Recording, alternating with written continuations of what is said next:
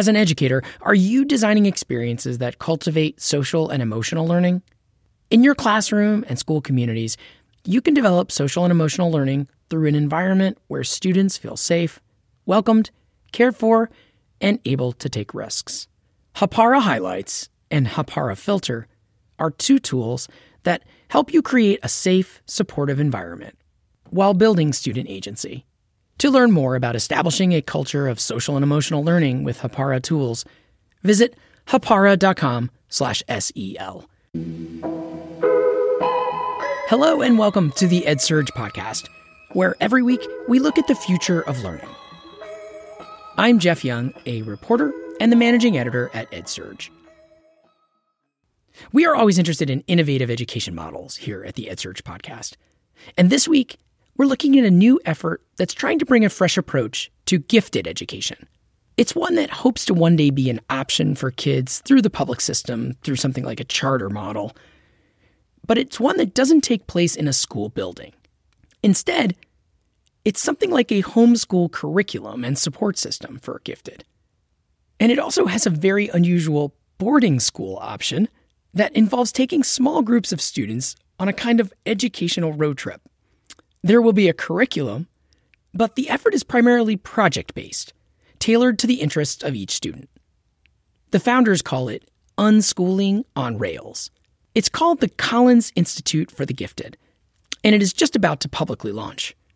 Its leaders hope to run a very small pilot program in the fall. And to be clear, this is actually just for middle and high school years. The program is founded by a couple with their own unusual stories about their educational journey. When I heard about this unusual new gifted program, I was super curious to find out more about how it might work and how it plays into bigger debates about education reform. So for today's podcast, I talk with one of the program's co-founders, Simone Collins. Her resume includes running a secret society for the controversial tech billionaire Peter Thiel. She has also written a series of how-to books on life skills, including one called The Pragmatist's Guide to Relationships, Ruthlessly Optimized Strategies for Dating, Sex, and Marriage. So it's a pretty unusual path to running an education startup. There's a lot of attention these days to whether gifted and talented programs at public schools are equitable, which is a question we explored in an episode of our Bootstraps podcast series a few months ago. And so I definitely went in wanting to know how this new effort fits into that conversation on equity.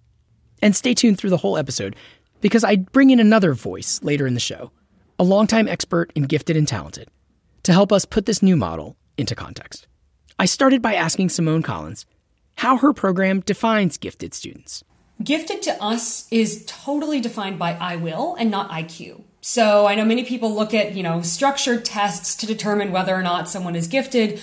What we instead look at in the way that, for example, we do admissions for this school is we have a student propose a project and we admit them to the school, depending on given their resources and time and current level, the ambition of the project, but then also their ability to complete it, which is really important. And we believe that that's the sign of brilliance and agency in the modern world, is the ability to say, I'm going to do this, commit to it, complete it, and be willing to take some ambitious risks in life. And so you'll have an admissions criteria, but it doesn't just require it's not just looking at some IQ test. No. In fact, there's 0 grades, test, or any other component to this. We're judging students based entirely on their ability to propose compelling projects. So we really don't run on those assessments. However, we do incorporate into our curriculum traditional graded multiple choice tests, because as many have found with unschooling, if you only do unschooling and you don't incorporate those things, and yet you want to then opt into the university system someday, you're slapped with major test anxiety. You don't know what to do. So we do acknowledge that there is a place in an education for those things. We just don't make it part of our learning. We make it part of our fitting in with an existing system curriculum, if you know what I mean. Oh, it's interesting. And so the what you get if you enroll and get accepted as you start this, you're getting going later this year is the plan, right? So it's a hybrid of part helping people homeschool, part boarding school, right? So let's talk about each one, if you could. So there's the homeschool, the kind of home version of this, where you don't come to any location. What is that, and how does it work if you apply and get into the Collins Institute for the Gifted as a homeschool person?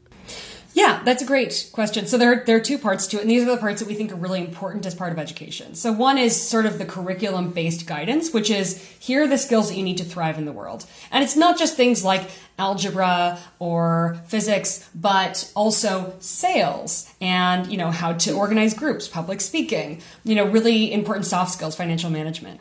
And that is, like I described earlier, a set of skills, and here's how you prove you have that skill. And we'll also go back and retest things later. That's one component, and typically people access the information about sort of next levels and skills they need to prove they have those they can make it to the next level by viewing an app or the desktop app or the website. It's sort of a web or computer-based or phone-based thing. Then the other element essentially is of the network, the personal aspect of this school, which we think is way underrated when it comes to kids' education. I mean, in the end, most people are breakout successful because they know the right people. And one core element of this is that we want to democratize that kind of success. So rather than being born into a privileged family where, of course, I'm going to become, a hedge fund manager or an astronaut or a famous physicist because I have friends' parents who do that, because my parents do that. We want kids from all backgrounds to have known those people, worked with those people, and normalized those as their careers within reach.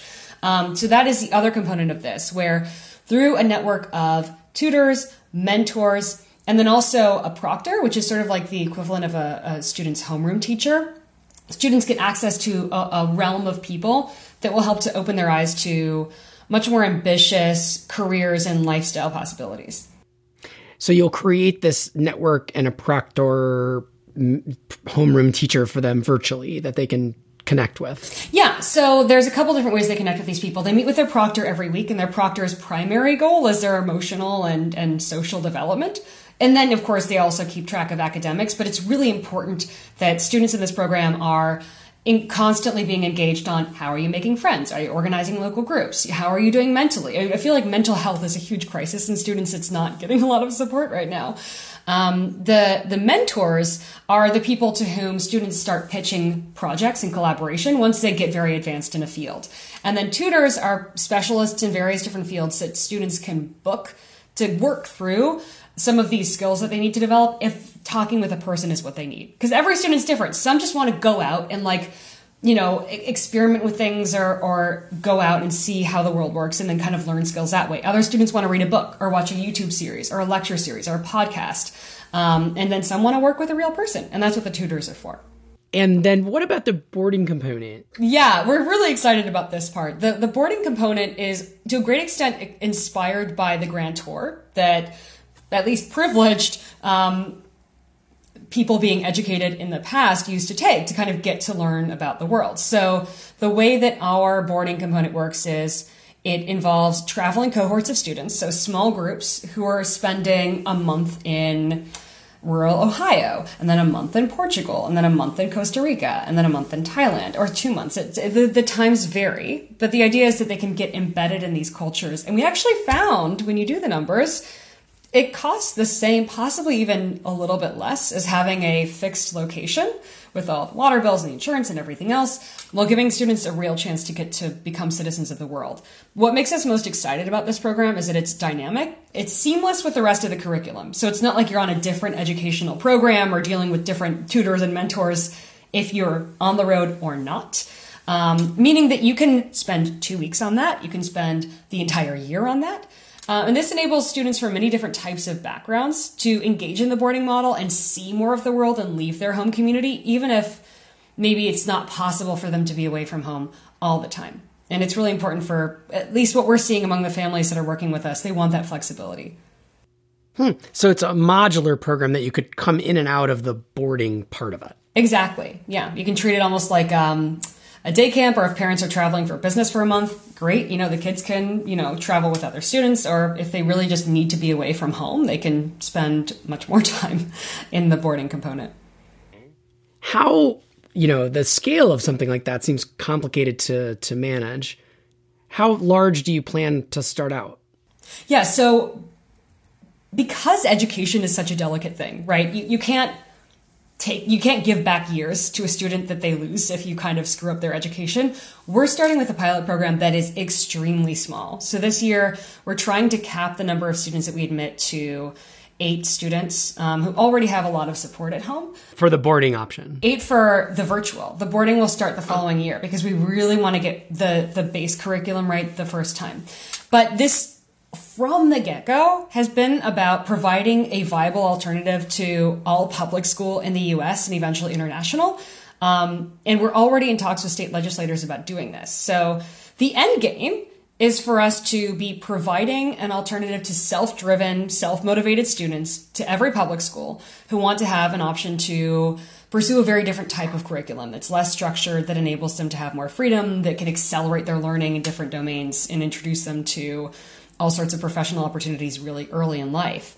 Our philosophy around this is that education that really scales is more of a trickle-down thing than a trickle-up thing. There have already been so many districts that have been exposed to really innovative and amazing education models that don't ultimately scale because the bugs kind of get caught in the bottom of the system, subjecting a lot of students who are going to like charter schools that are not paid for to a lot of mistakes, things don't go right, and then they don't really scale after that. Where if we were able to start with something that's very small, very prestigious, prove it out, it enables us to, one, experiment on students who are not as likely to get really hurt if we come across some bumps in the road, but also it's much easier to sell this model to state legislators, to parents, to school districts after it's been proven, after it's been shown as basically being a new model that mints the next generation of world leaders because it's safe and it's respected.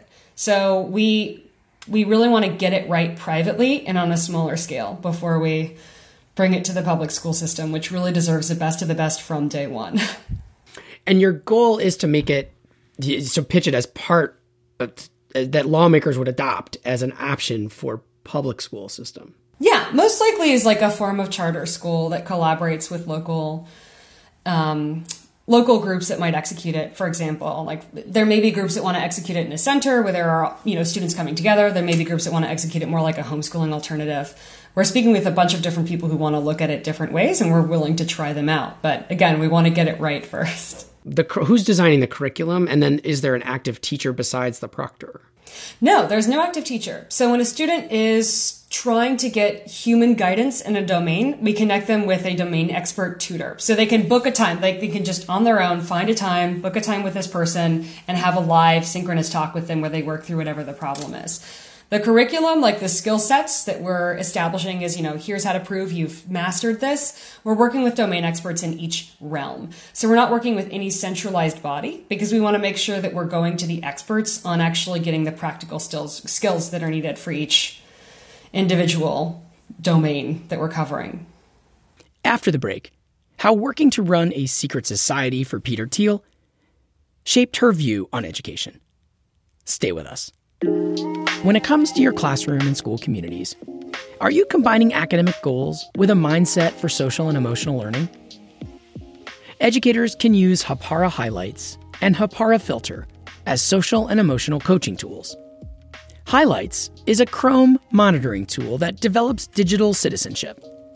With Highlights, a teacher can see what students are browsing and guide them if an open tab isn't learning focused. The teacher then can send a Highlights direct message that asks the student to be part of the conversation and decision-making process about their own browsing. Teachers can also curate websites for students and gradually give them more browsing independence to help them learn how to self-manage. Hapara Filter is a K-12 web filter powered by AI that helps students practice responsible decision-making in a supportive climate. Within the filter, they can ask their teacher for approval to use a website for learning in the moment. It also keeps students safe by blurring inappropriate images, text, and video, and alerting educators to signs of cyberbullying and self-harm. To learn more, visit hapara.com/SEL. That's hapara.com/SEL. Now back to the episode. So let's talk. So this is fascinating. We can dig into more of the details, and people can go to your website and see a lot of this there. But what about, what problem are you trying to solve? Like, let's go back to, by creating a new model, the assumption is like something is broken in your view. But what is it? What is the primary fault as you see it in the traditional education system for this age student? Yeah, we see the primary fault as being that the traditional education system really came to be invented around the height of the British Imperial Empire during the Industrial Revolution, where it was really important to have outputs of the educational system that had uniform skills that could be switched out from each other across either the British Imperial Empire or then eventually corporate entities, where what really mattered was uniform skills and that people sort of were able to do the same things. So schools really shored up weaknesses and didn't necessarily focus on cultivating really high levels of skill to ensure that people could exist in that world. We don't have that same kind of, there are no more, for the most part, lifelong corporate jobs. Right now, to succeed in the job market, you have to have typically pretty lumpy skills and a lot of flexibility and initiative and drive.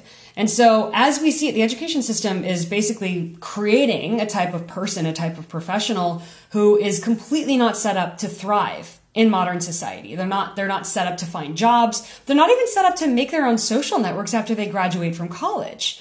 They're not emotionally prepared for, all sorts of things. I mean, there are reasons why we're seeing huge mental health crises, huge addiction crises. And we feel like the education system, there's no malicious action here. It's just it's not creating people for the modern society. It's creating people for a society that stopped really existing 30 to 50 years ago. So I mentioned before that Simone Collins has an unusual resume that includes running a secret society for Peter Thiel. It's called Dialogue, and honestly, it's hard to find much about it online. She referred to it as an invite-only private society, and it apparently organizes retreats for high-power leaders in various fields for the purpose of springboarding innovation. I asked whether that shaped her new effort. Oh my gosh, this was crucial.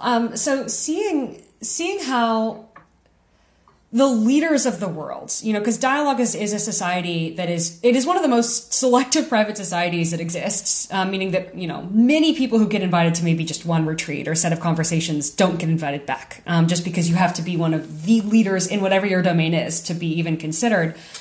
It really enables you to get to know the best of the best and see who they are, how they work, and how they got to where they are.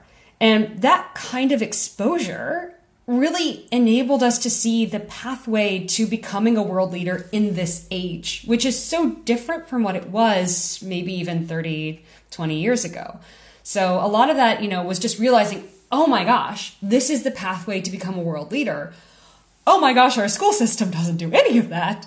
Oh my gosh, how can we create this in a widely accessible way to create more fluidity between many different income levels and backgrounds?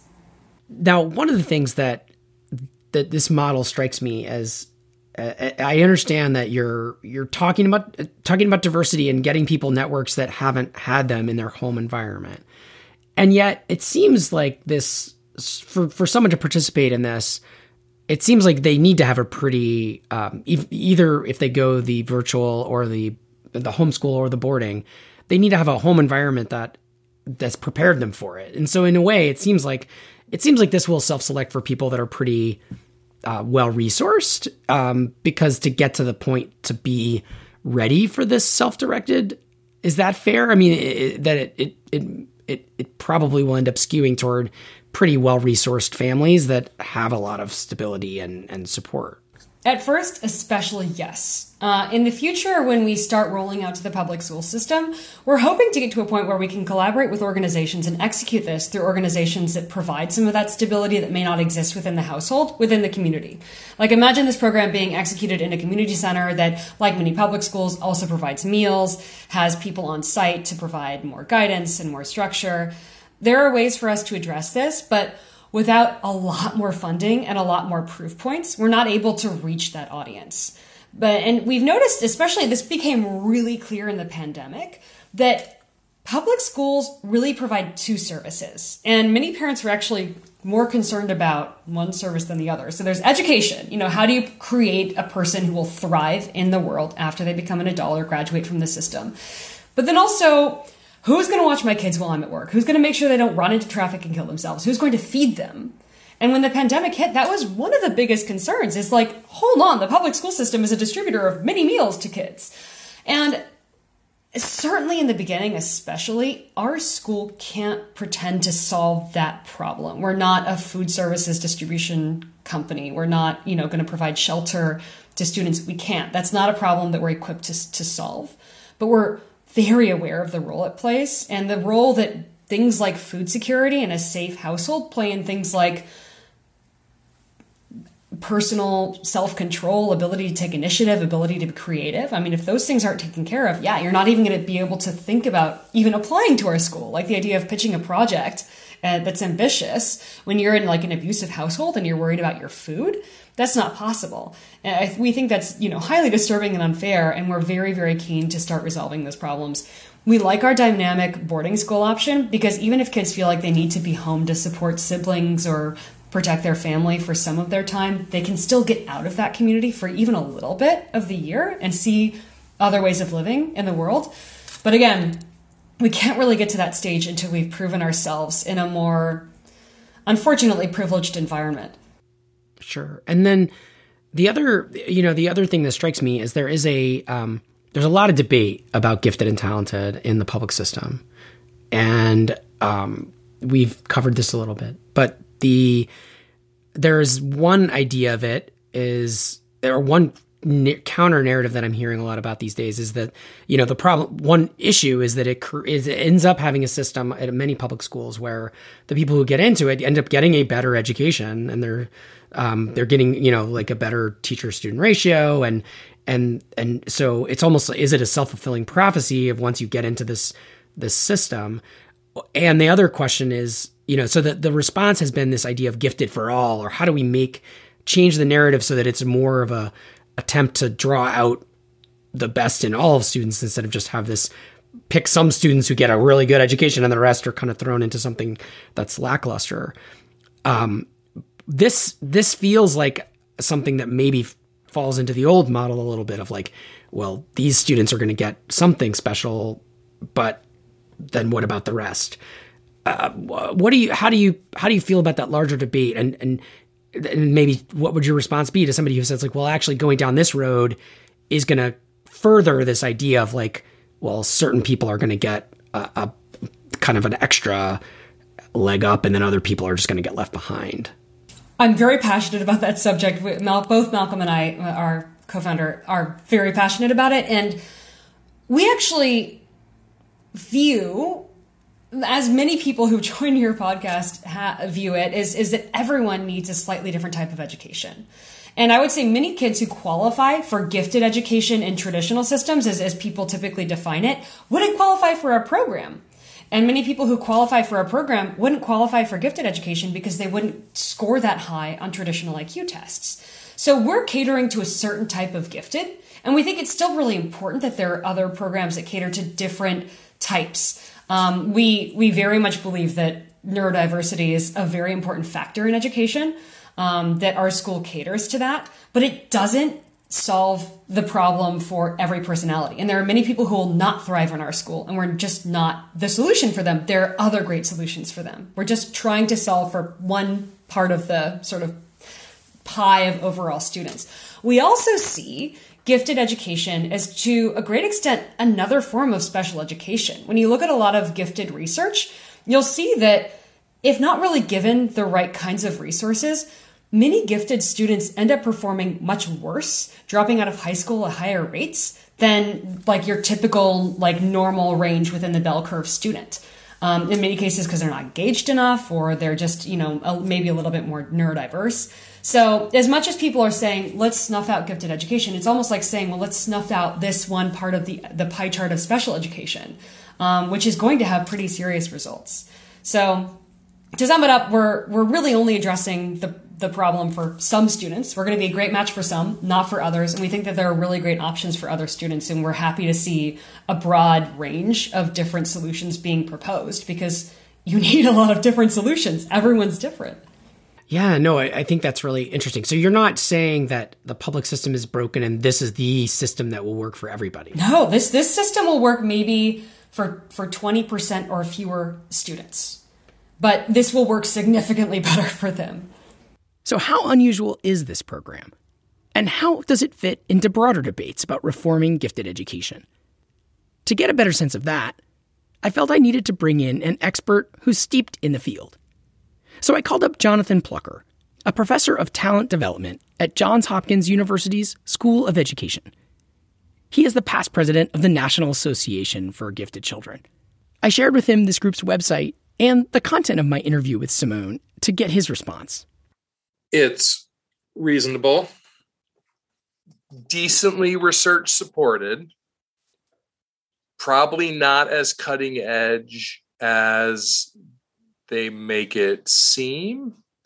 But there's always that innovator's bias, right? So I would never hold that against someone. Like they are trying something different. People have tried to do it within public schools before, outside of public schools before. Essentially much more of an interest-based approach, also very, very project-based to advanced education. Mm-hmm. And so, this isn't coming out of left field. It's an interesting idea.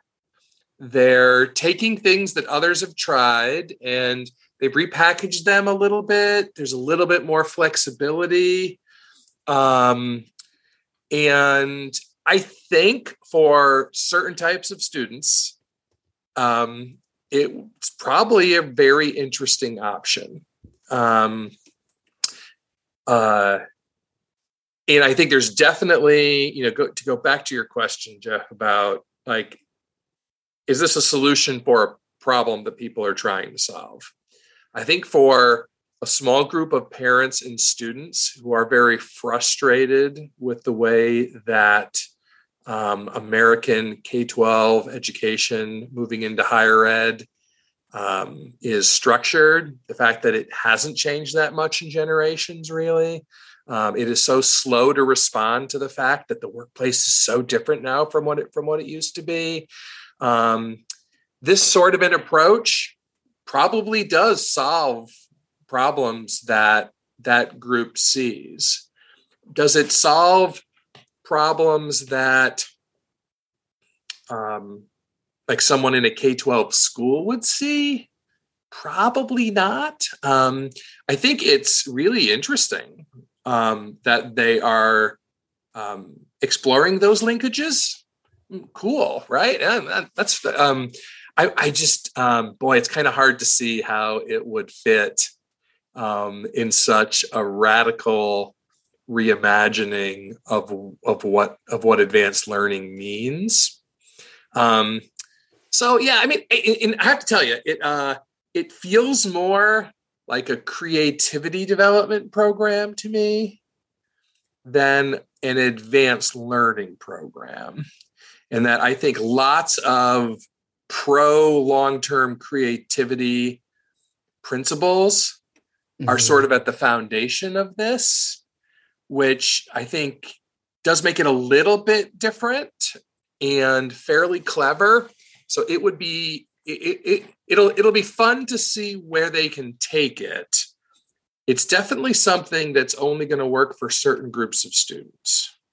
They say very clearly on their site, you can't go to a regular school and do this curriculum. So is there a little bit of a worry that they will be so much on the project that they'll miss other parts of general education that students really should have, even if they're very gifted?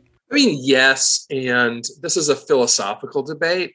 I have a pretty good sense of where I think they fall on this, but here's my concern. We know that people switch jobs and switch careers a lot. We know that people who are coming through our schools today probably are going to do it even more than we did it. Yeah. And that's not a good or bad thing. It's just a thing. And, I know from my own children, I have one who is just a fantastic humanist. Just anything in the humanities, she's like a vacuum. She just soaks it all up. She can use it creatively. It's so impressive. You know what? She was a fantastic STEM student. And we know that because in high school, she still had to take those classes and she still had to build up those skills. And I think one day, if she decides to go more in that direction, she's going to be really glad that she had a solid foundation there, that if it were her own choice, she never would have pursued. And so I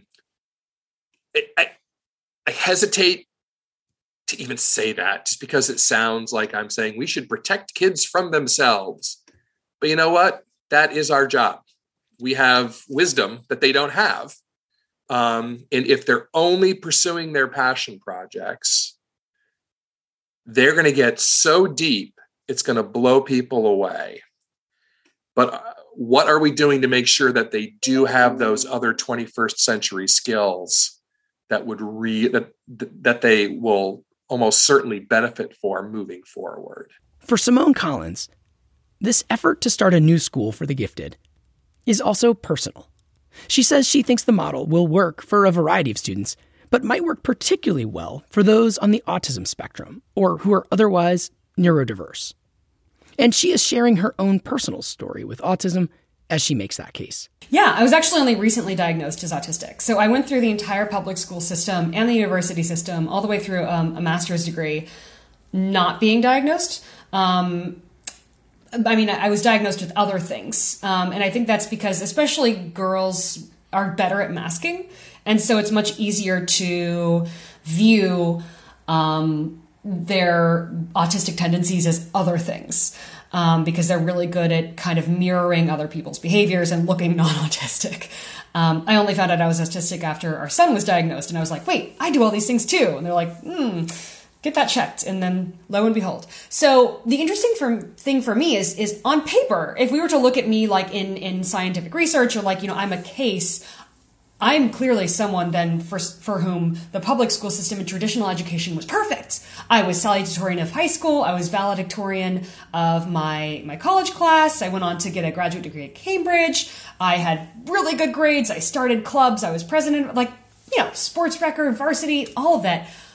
I also was extremely depressed throughout high school. I also became so anorexic that now I have osteoporosis and almost permanent infertility. So I severely damaged my body because I was so stressed out by this system. It really didn't work for me. And yes, I could mask and yes, I could make it work, but at a very steep cost. So I know that, there are many people in the education system who even look like they're thriving and aren't because it's just not quite the right style for them. No, I appreciate you sharing your story. And that sounds like quite an experience. And so the hope then is that by having these alternatives, this will work better for students. For some students and not for all. Right. And can you, if you don't mind, what is an example of how this model might have worked for you when the traditional system didn't? Yeah, it was very emotionally taxing for me, and I had many, many mental health problems in school and was severely depressed. So yeah, a system like this would have worked better for someone like me, because this isn't a school for autistic people, but many autistic people have a lot of sensitivities and needs that when put in a school environment, just they can't be met. And in many cases, allowing an autistic person to kind of set their own standards really gives them the freedom to live in a world with a lot less stress and a lot more control over their lives. Plus, it also allows them to dig in to areas that they really love and thrive in and go so far with them. Because instead of spending all their time just trying to adapt to a system that doesn't give them the kind of structure or control that they feel like they need to be comfortable. They can instead, do well in a lot of realms, but also like really, really, really advance in something. And we hope to help them leverage their various superpowers or interests to really excel and become, well before they graduate, a real world player in their domains. Now, the cost of the program on your website is pretty interesting because there's a price tag, but then there's also a sense that there's scholarships. But it's how much does it cost to go to your program in either format? So, for our first class, we're hoping to get enough in fundraising to charge people absolutely nothing. So it's hard for us to say if there's an exact cost.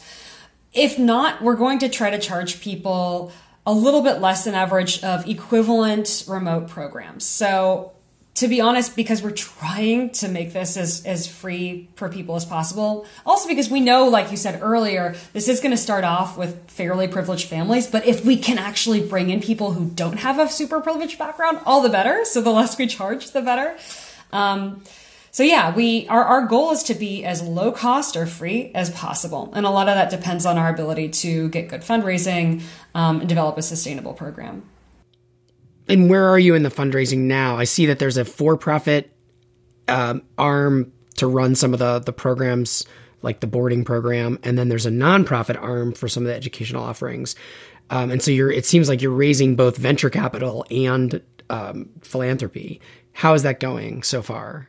For venture capital, we're not going to try to raise anything until we have a better proof of concept for the for-profit element. But we have that because it gives us a whole new channel to raise more money and to get more resources for students. So the more we can get for our students, the better. We'll be flexible in how we do that.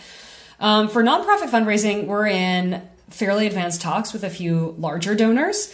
And we've already secured seed funding through contracting our organization's work out to a new initiative of Schmidt Futures. So just as we're doing matchmaking between exceptional students and top professionals for our school, Schmidt Futures has contracted to help matchmake exceptional mid to late career professionals with other leaders in the field to help expand their mission-driven impact. So we've been able to already start using our school's methods to raise money for the school just by kind of farming them out ahead of the school's official pilot launch.